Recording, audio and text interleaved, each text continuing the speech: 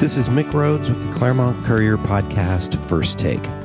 I'm going to read Deja Vu, COVID in Retreat at CUSD, but Omicron BA.2 is on the way.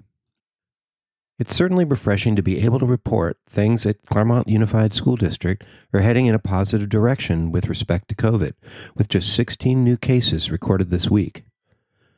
But with the new Omicron BA.2 variant just beginning to take hold in the United States, perhaps it's not yet time to celebrate. Claremont Unified School District Assistant Superintendent of Human Services, Kevin Ward, agreed, saying, quote, "We all know how quickly that can go," unquote. Still, all metrics make it clear the original version of Omicron is in decline, with less absences and fewer teachers and administrators calling in sick. Also, the testing clinics, have gone to, back to kind of pre-surge levels. That's a good sign, right? That means a lot less exposure notices, a lot less people getting those notices. With the numbers falling, the county, then CUSD, lifted its outdoor mask mandate for public schools on February 16th. County Health is even talking about a day when indoor masking might be a thing of the past as well, Ward said.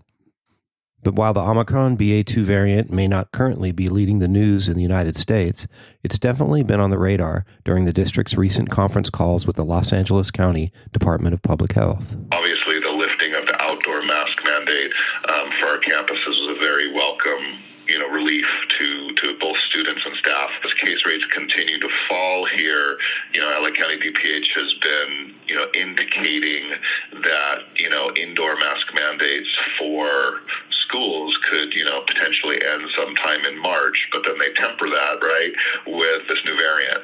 So it's kind of, we'll kind of see what happens over the next couple weeks. This week's discussion with Ward was reminiscent of our talks in early December 2021, when the headline in the Courier read, "Cases fall at CUSD, but Omicron on the way." This was back when numbers were falling, following the U.S. Centers for Disease Control and Prevention's November 2 approval for elementary-age students to receive the Pfizer vaccine. Minutes after our December 1 interview, the first case of Omicron was detected in California. We all know how that went.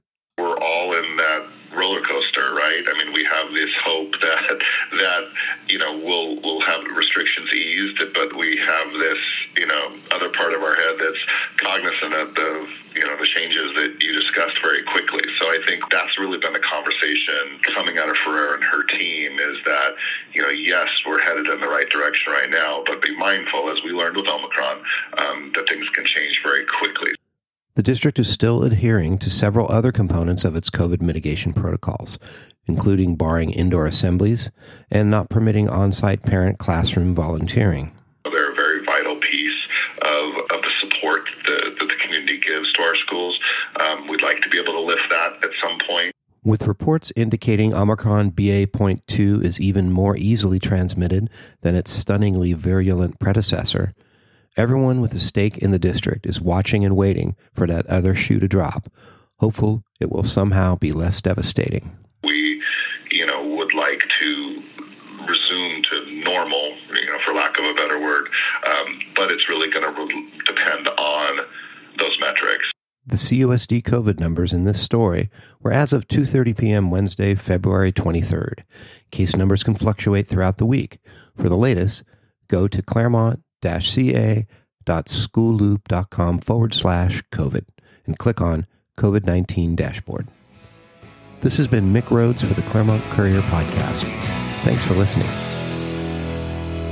First Take's theme music was written by Mick Rhodes and Wyman Reese and performed by Mick Rhodes and the Hard Eight.